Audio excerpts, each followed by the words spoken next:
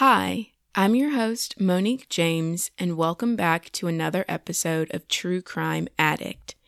If you are enjoying the show, then make sure to subscribe so that you get each new episode the day that it drops.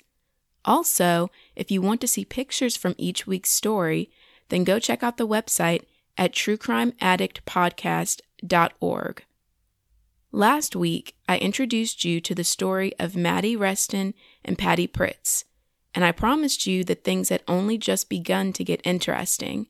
So, if you didn't listen to last week's episode, make sure to go back and listen to part 1 of this story before continuing with this episode. For those of you who already listened to part 1, I'll give you a little recap before jumping back in where we left off. In August of 1961, Mattie Restine and Patty Pritz were found murdered off a rocky road in Rocky Arroyo, New Mexico, less than a mile off the Artesia highway, by 2 rabbit hunters. Just 2 nights before their bodies were found, the girls had been walking home after a night of unchaperoned fun at their local amusement park. A witness believes he saw the girls get picked up by an unidentified man right outside his family's house.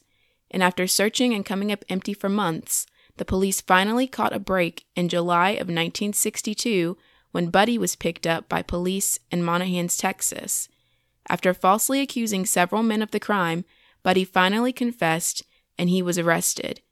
Then after just 2 days of his preliminary hearing, Buddy was bound over to district court to face charges of first-degree murder. However, everything is not as it may seem. This is True Crime Addict.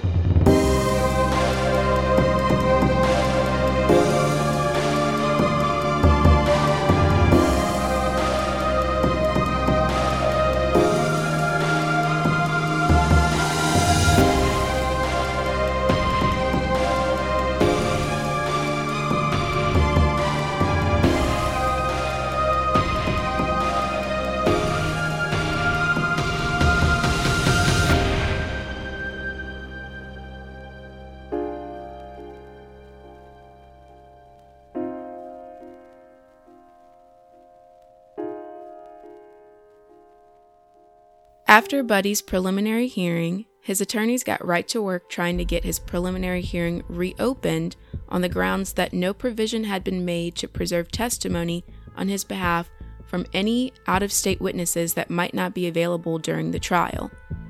Since the murders happened in New Mexico, the trial was going to be held there, but Buddy wasn't from New Mexico, so anyone who could potentially testify on his behalf would be from out of state.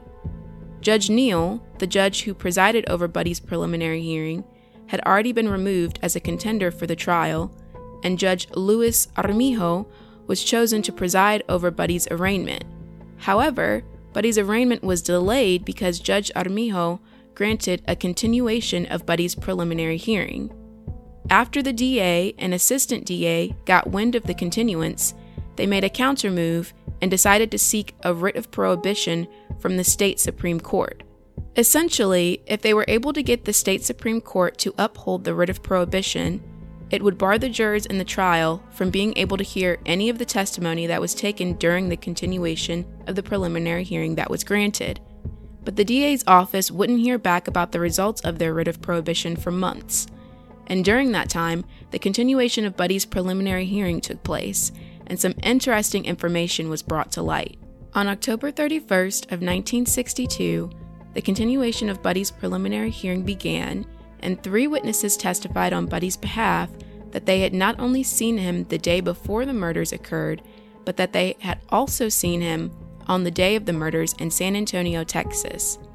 Now, this doesn't mean that Buddy still couldn't have made his way to Carlsbad after he was seen.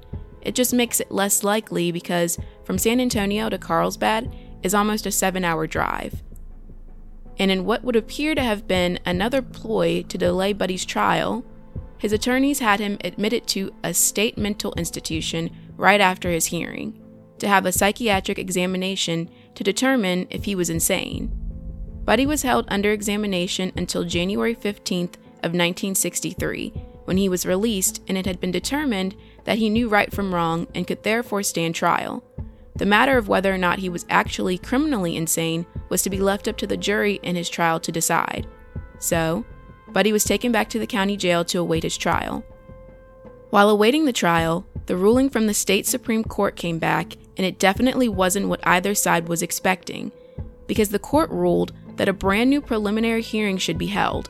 The court had decided that Judge Neal had erred by not allowing several of the defense witnesses to testify, but they also decided that Judge Armijo had further erred in his attempt to correct Judge Neal's errors by reopening the preliminary hearing. So, in order to correct things, the case against Buddy was dismissed and the charges were refiled. Upon the dismissal of the case, Buddy's attorneys, Lusk and Walker, were relieved of their duties since they had been court-appointed, but as luck would have it, they both ended up getting reappointed to Buddy's case. However, that luck wouldn't last long because Buddy's new preliminary hearing was postponed several times as he waited in the county jail because one of the witnesses for his defense was in the hospital and unavailable. Finally, on July 3rd, Buddy's new preliminary hearing got underway. After this new hearing, Judge Kermit Nash ordered Buddy to be sent for another psychiatric examination. However, this time, it was a more in-depth examination that consisted of 2 parts that both took months to complete. In October, while Buddy was still having his psych eval done, his mother did an interview with the Albuquerque Journal and told them some things about Buddy that had never been previously released. Mrs. Parsons said that Buddy was born mentally retarded. She claimed that he didn't know the alphabet, he couldn't read, and the only thing that he knew how to write was his nickname, Buddy. Mrs. Parsons went on to detail to the reporter that when Buddy was first picked up, he was held for several weeks without any counsel, and it was during that time that he had printed Buddy on the confession, but he didn't even know what a confession was or what the one he signed actually said. Mrs. Parsons finished her interview by saying that Buddy was never even taught how to drive a car because he couldn't be responsible. The interview with Mrs. Parsons was a bombshell because up until that point, no one in the public was aware of Buddy's condition. The police and the prosecution had conveniently left any mention of Buddy's mental state out of any of their statements to the public. But Mrs. Parsons' interview may have been more influential than she could have ever imagined because on January 23rd of 1964, just 5 days before Buddy's trial was set to begin, DA Pat Hannigan filed a no prosecution motion, which, in layman's terms, means that there was insufficient evidence to prosecute Buddy, meaning that after 18 months in custody, Buddy was cleared of all the charges against him and he was free to go.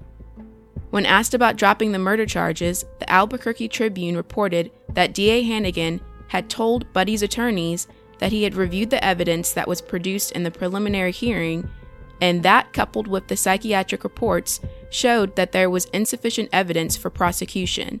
However, by dropping the charges before going to trial, that would leave the DA's office free to refile charges at a later date if they were to find additional evidence. Okay, so we're going to stop here for a second and take a moment to dissect the entire police investigation into Buddy Parsons, because the investigation reeks of either poor police work, a cover-up, or possibly a little bit of both. Buddy's investigation was riddled with issues from the very beginning. If you'll remember from the first part, I told you that Buddy was picked up in Monahans, Texas, by police who claimed that he had volunteered information about the murders of Mattie and Patty. However, it turns out that that isn't the whole truth. When Buddy went for his second psych eval, he saw Dr. Elsa Brumlup, and she was able to get a much more clear picture of how the events of Buddy's interactions with the Monahans police actually went. When Dr. Brumlup began evaluating Buddy, it didn't take long for her to realize that Buddy had a speech defect that made it extremely difficult for him to be understood. Dr. Brumlup told the Las Vegas Daily Optic that Buddy's speech defect was so severe that even those who had been close to him still had difficulty understanding him. She said that what Buddy says could be interpreted any way the questioner wanted it to be interpreted. So, on the night in question, when Buddy was picked up by the police, he had left his family's home in Artesia, New Mexico, where they had just moved to a few months earlier from San Antonio, Texas. to hitchhike to Willis, Texas to see his grandmother who had cancer. One of the rides that Buddy was able to get dropped him off in Monahans, Texas in the middle of the night. That's when the police came across Buddy while he was waiting to hitch another ride. The police stopped to question Buddy and to find out where he had come from. Because of his speech defect, Buddy wasn't able to pronounce Artesia, and so the police began mentioning towns that were close to Monahans. When they hit upon Carlsbad, Buddy's face lit up. So the police took that to mean that Buddy was from Carlsbad, and since the murder case of Mattie and Patty was still open, they asked him if he knew of 2 little girls in Carlsbad, and Buddy said that he did. However, Dr. Brumlip discovered that the reason Buddy's face had lit up when the police mentioned Carlsbad was because Buddy had been there in 1959 visiting his sister and her family, and the 2 little girls that Buddy admitted to knowing that lived in Carlsbad were his 2 little nieces. Buddy's mental retardation had kept him from being able to realize the road that the police were leading him down. But I don't for 1 second believe that the police didn't know that Buddy may have been a little slow, because once they had decided that he had to have had some kind of connection with the murders of Mattie and Patty, they contacted the Edie County Sheriff's Office, and when the sheriff's officers went to pick him up, they misled him by telling him that they were going to be going near his home, and so therefore, they could give him a ride. They had to do that because at that point, Buddy still wasn't under arrest and they needed his consent. But instead of taking him home, they took him to Carlsbad and put him in jail. And at that point, they charged him with sodomy, a charge that they would later drop, so that they had a reason to hold him. The investigation into Buddy just spiraled from there. When the police realized that none of the men Buddy was accusing were actually involved, they changed tactics, and that's when they came out and claimed Buddy had confessed to the murders. But since we now know that Buddy wasn't even able to read or write, it can only be presumed that the police wrote out the statement and had Buddy sign it under false pretenses, because they didn't have any evidence linking Buddy to the murder, and even the confession didn't add up. In the confession, Buddy had stated that he used a stick to stab Patty after he had shot her, but the police never found a sharpened stick at the crime scene. Buddy had also stated that he had chased after Mattie and then shot her, but we already know from the autopsy report that Mattie was bludgeoned before she was shot. There were several inconsistencies in Buddy's confession, but instead of the police being concerned about those, they decided to try and force everything to make sense, like the fact that Mrs. Parsons clearly stated that Buddy didn't know how to drive, which should have been the only thing the police needed to clear Buddy from the start. But instead of accepting the fact that Buddy definitely wasn't their man, the police doubled down and chose to try and make the facts fit their evidence. They took it to another level when they chose to be deceitful in how they presented their proof that Buddy could drive, because when Chief Deputy Dan McGrew testified that they had taken video evidence of Buddy driving, he conveniently left out the part where they had cut the video so that you wouldn't see Buddy running off the road when he had attempted to stop and turn.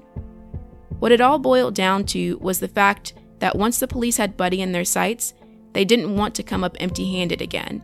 So instead of admitting that Buddy wasn't even capable of having committed the crime, they drug out the proceedings for 18 long months before the DA had the good sense to stop things before they could go any further. After the release of Buddy, the police continued to investigate the murders, but with no new leads and 18 months down the drain, the case eventually went cold. And despite pleas from the families, nothing new happened in the case until investigator Jim Estrada took an interest in the case and officially got it reopened in January of 2003. Estrada believed that despite the unsuccessful efforts of the previous detectives, that the case was still solvable. One of the first things that he had done when he reopened the case was to have some of the evidence that had been preserved in the FBI lab in Washington to be submitted to a private lab to be further evaluated and to have DNA testing done. During the new investigation, Mattie's body was exhumed with the hopes that it would provide evidence that would help in solving the case. A story about Estrada's reinvestigation was run in the Carlsbad Current Argus, and Estrada began to receive several tips from people who had been around in Carlsbad during the time of the murders. That, combined with his new investigation, led him down a road that the original officers either never saw or purposely chose not to take. During Estrada's new investigation, several new names came to the surface, one of those names being Charles Titus. Titus was one of the officers that had picked up Buddy in Monahans, Texas, and had said that he had mentioned the murders of Mattie and Patty. Titus is also the officer that went out of his way to make sure that he informed the Edie County Sheriff's Department about Buddy so that they could retrieve him. It also turned out that Titus, for unknown reasons, had traveled to Carlsbad 3 days after the bodies of Mattie and Patty had been found, and he had been taken to the crime scene by one of the Edie County deputies, and after spending most of the day out at the crime scene, Titus had offered his services to the deputy before he and his colleague had returned to Texas. Now, even before knowing how Titus may have been tied into the new investigation, it came across as extremely suspicious to me that a Texas police officer who had no jurisdiction or ties to New Mexico would show up at the crime scene of 2 young girls to essentially snoop around. Then, by mere coincidence, that same officer was the person who discovered and turned over the only person who was ever even partially tried in this case. But I digress, because no matter what Titus's involvement may or may not have been in this case, he was never more than a pawn.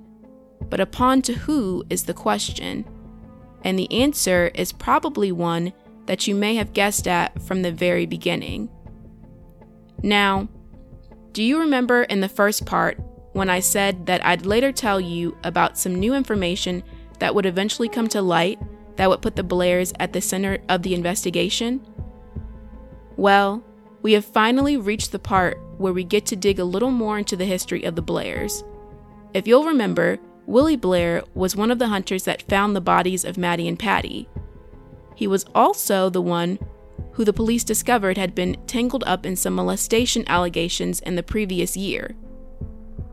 Willie and Artel Blair had 2 sons, but the son that we're going to focus on is their son David.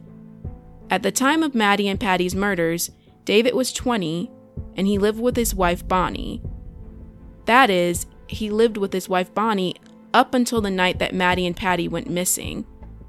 Because on the night of August 11th, 1961, until the early morning of August 12th, Bonnie said that David had came home around midnight, and he was worried and agitated. He had begun to pack a bag for himself without stopping to explain what was happening or where he was going. Shortly after David had gotten home, his parents had arrived, and Willie had told Bonnie that a friend of theirs in Monahans, Texas, had found a job for David, and he had to leave immediately. So David left that night, and he didn't return until mid-September. And when he did return, he came back on the bus and had no explanation for Bonnie as to where his car had gone. Now, if you remember, in Willie's statement that he gave to the police, he made a point to specifically say that after he and his wife had gotten back from fishing on the 12th, that they had spent some time with their friends before going to bed and that they hadn't gone out again that night. But according to Bonnie, that isn't true because they couldn't have been home sleeping and also taking their son to Texas at the same time. And just in case you didn't catch it, Bonnie said that they went to Monahans, Texas, the same place that our snooping officer, Charles Titus, just so happened to be from. During his investigation, Estrada met with a man who had worked at the same potash mine as Bill Melton, the other man who had discovered the bodies. And this man told Estrada that he had overheard a conversation between Melton and one of the shift foremen in which Melton had stated that on the day that he and Willie had found the bodies, that was the first time that the two of them had ever been out hunting for anything together. He went on to say that Melton had indicated that as they were driving down the road, that he remembered that Willie, from a good distance from where the girls were, had started telling him to look over, and that when he wasn't able to see what Willie was talking about. And it wasn't until they were almost up to the bodies that he had seen one of the bodies and they had returned to town to call the police. The man that Estrada spoke to also said that Melton had mentioned to the shift foreman that he had felt that Willie had known the bodies were there before they had even gone to the site. Now, in the original statement that Willie gave to the police, he clearly stated that Melton had come to him and had asked him to go fishing. But from the sound of things, the fishing/hunting trip was all Willie's idea. So even though these things sound bad, they don't necessarily mean that any of the Blairs are guilty. However, the Blairs continued to do things that didn't paint them in the best light, such as how in 1963, David Blair was sent to court for raping a young girl, yet somehow he only received a 6 months to 5 years suspended sentence because they reduced his charges to that of indecent handling. David also beat his wife Bonnie so badly that she miscarried twice. Bonnie also stated that Artel knew the judges that were in office at the time that Mattie and Patty were murdered, and within days of one of the judges having visited the crime scene, Artel had given him a new pair of Tony Lama boots, which just so happened to be some really expensive cowboy boots. Then, in 1969, at the age of 28, David Blair got into a nearly fatal car crash that left him a quadriplegic, and after a few years, David's parents paid for his divorce from Bonnie so that they could take him home and care for him there. Before David's accident, Artel had been a nurse, but after his accident, she had decided to leave her job and take care of him full-time. After David's accident, Artel never let him talk alone with anyone, and in an article that was published in the Carlsbad Current Argus in 1997, Artel talked about her fight to get David away from Bonnie and back to her home because she had believed that Bonnie was trying to have David's various organs tested to see their viability for organ donation. And when she talked about that, she told the journalist that she was determined that she wasn't going to let David die to let someone else live. Now, I'm not sure how many coincidences one is supposed to believe before they begin to start connecting the dots. But in the case of the Blairs, there seemed to be one too many coincidences surrounding them. And when Estrada tried to get Titus to come in for a chat, Titus refused, saying he'd only come in if Estrada would give him information about the investigation first. Titus also indicated that he wouldn't be willing to talk to anyone without Artel present as well. So now we've come full circle with the Blairs and Titus, and you've heard why David Blair was one of Estrada's #1 suspects. But despite the headway that Estrada was making in Mattie and Patty's case, he unexpectedly retired in October of 2005, and Mattie and Patty's case immediately went cold again. Now, there's no specific reason that was ever given by Estrada as to why he retired, but in his case notes, he also noted that in 1972, 3 different officers had tried to get the case of Mattie and Patty reopened, and they had been stonewalled. So, it leaves you to wonder if maybe Estrada didn't retire because he wanted to, but he may have retired because he had stumbled upon something that he may not have been supposed to. There are a lot of different murders that happened surrounding this case after the case happened that seemed quite suspicious, such as the suicide of Chief Deputy Dan McGrew. Now, if you'll remember, he was one of the deputies that was investigating the case, and it just so happened that he committed suicide while he was on the phone with Charles Titus. After he committed suicide, it was suspected that he may have been involved in the murders of Mattie and Patty, but they could never prove anything, so they moved on. But it just leaves you to wonder what really happened there. Mattie's sister Anne never gave up on her goal of getting justice for her sister and Patty. She continuously wrote to the newspapers and on blog sites about the girls' murders, and she kept pressing the Edie County Police until in 2010, they eventually folded and sent Mattie and Patty's case over to VICAP, which is a unit of the FBI that works to apprehend violent criminals, and they began working on it. And that's where things still stand with this case. Although Anne is still actively seeking justice for her sister and Patty, the only real way that she can get that now is through DNA, because all of the key players in this case have now passed away. But even though there isn't anyone left alive to tell the tale of what truly happened that fateful night, Mattie and Patty's case doesn't have to go unsolved. This is just one of several theories that investigator Estrada had come to before he abruptly retired.